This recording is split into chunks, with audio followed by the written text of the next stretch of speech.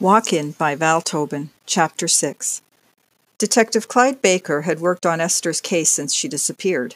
When Untull called to report Esther's return, Baker immediately came out to the house.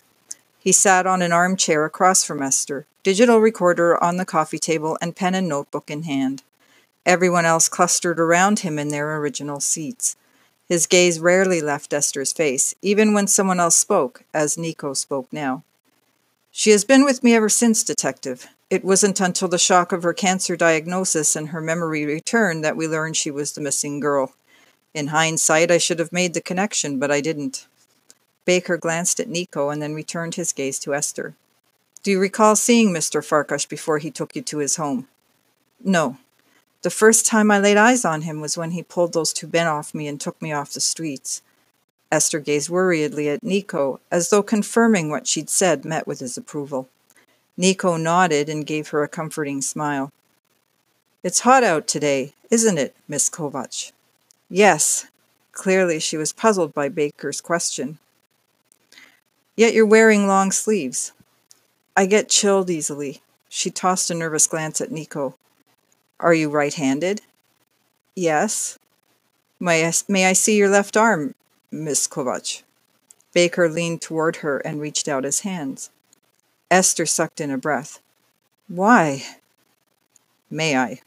He took her left hand, and when she tried to pull it away, he squeezed her fingers, maintaining the grip. "Don't worry." He pushed her sleeve up.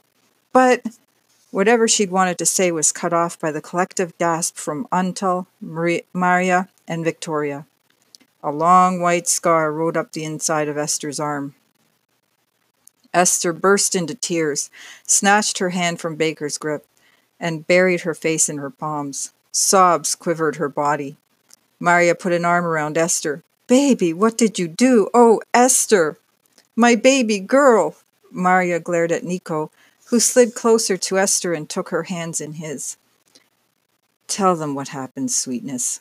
He leaned over and kissed her cheek, ignoring the hostile stares aimed at him. Esther nodded and sniffled.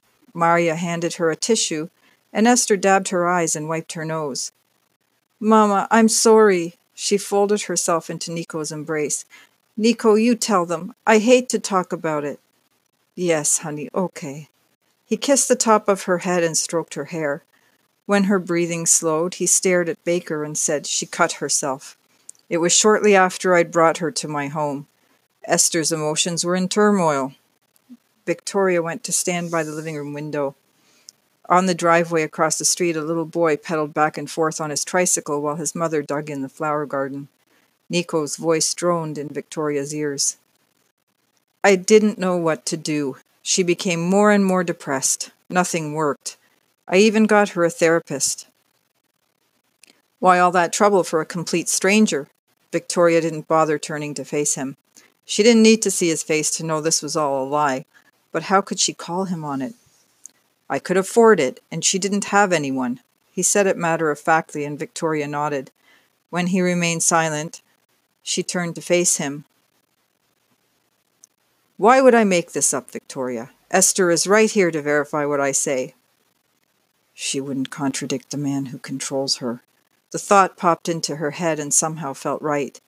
Chills raced up Victoria's spine. "Okay." What else could she say? "Go on."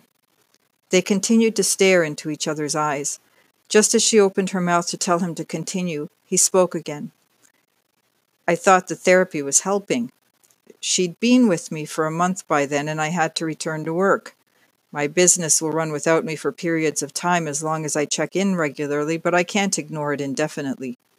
He broke his eye lock with Victoria and spoke to Baker now. "She got hold of my razor blades. Thank God I didn't leave her for long. I attended a breakfast meeting and popped back home to check on her. She was on the floor, bleeding out. I called 911 and stopped the flow." Nico patted his breast pocket, and Victoria noted the outline of a cigarette pack in there. She smiled to herself. For the first time he showed a sign of unease. She loved that he was jonesing for a smoke. Esther broke into sobs again, and Untull, Maria, and Nico crowded around her, offering hugs and reassurances. Victoria focused her gaze on Baker. He leaned back in the armchair, and observed the spectacle, occasionally adding something to his notes. His expression showed concern, but he didn't interfere or comment. When Esther was quiet again, Baker leaned forward once more and cleared his throat before he spoke. I'm sorry you had such a difficult time, Miss Kovach. Just another few minutes of your time and we can close this case. Close it? Victoria burst out. Why would you close it? We don't know who kidnapped her. Baker swiveled his head around to meet her gaze. Nothing back then indicated your sister had been kidnapped. Nothing here now changes my suspicion she was a runaway. She's not accusing anyone of kidnapping. He turned back to Esther. Correct, Miss Kovach? I guess, Esther replied. I don't remember leaving, and I only have a vague recollection of being on the streets. She shook her head. No one forced me to leave, but I don't know why I did. I must have been depressed. You weren't depressed. The words spewed out in a burst of rage. Victoria was close to shrieking. Over the last 5 years, she'd replayed the days before Esther's disappearance so often, they were burned into her memory. Detective, I told you then Esther had no reason to run away. She threw his words back at him. Nothing here now changes my suspicion. She was coerced to leave. Then we'll have to agree to disagree once again, Miss Kovach. You don't know Esther like I do. She wouldn't have run away. Victoria glared at Nico. She wouldn't have tried to kill herself. Esther stood. I want to go home, Nico. I can't listen to this any more. Please.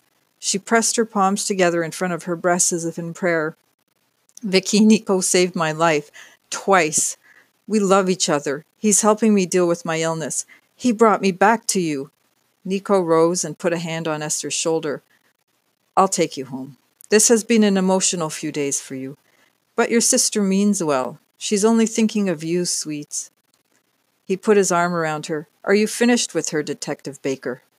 Victoria gritted her teeth. What a phony. She glanced at her parents and Baker. They were lapping it up. Maria's eyes shone with gratitude. How could that be? Didn't she sense the dark energy around Nico? You're free to go, Miss Kovach. If I have any further questions, I'll be in touch. Thank you. Esther shyly went to Victoria and hugged her. Victoria returned the gesture and kissed Esther on the cheek. Call me if you need anything at all. Promise? She whispered in Esther's ear. I will, thank you, Esther replied. As everyone said their goodbyes, Victoria remained silent. After Esther, Nico, and Baker had left, Victoria turned to her parents. Don't you see there's something wrong with him? I see she loves him, Maria said, and he loves her. Mama, don't you sense he's manipulating everyone? Why am I the only one to get that? Frustrated, she paced the room. As she sailed past the coffee table, she absently snatched a pinwheel cookie from the plate and chewed on it.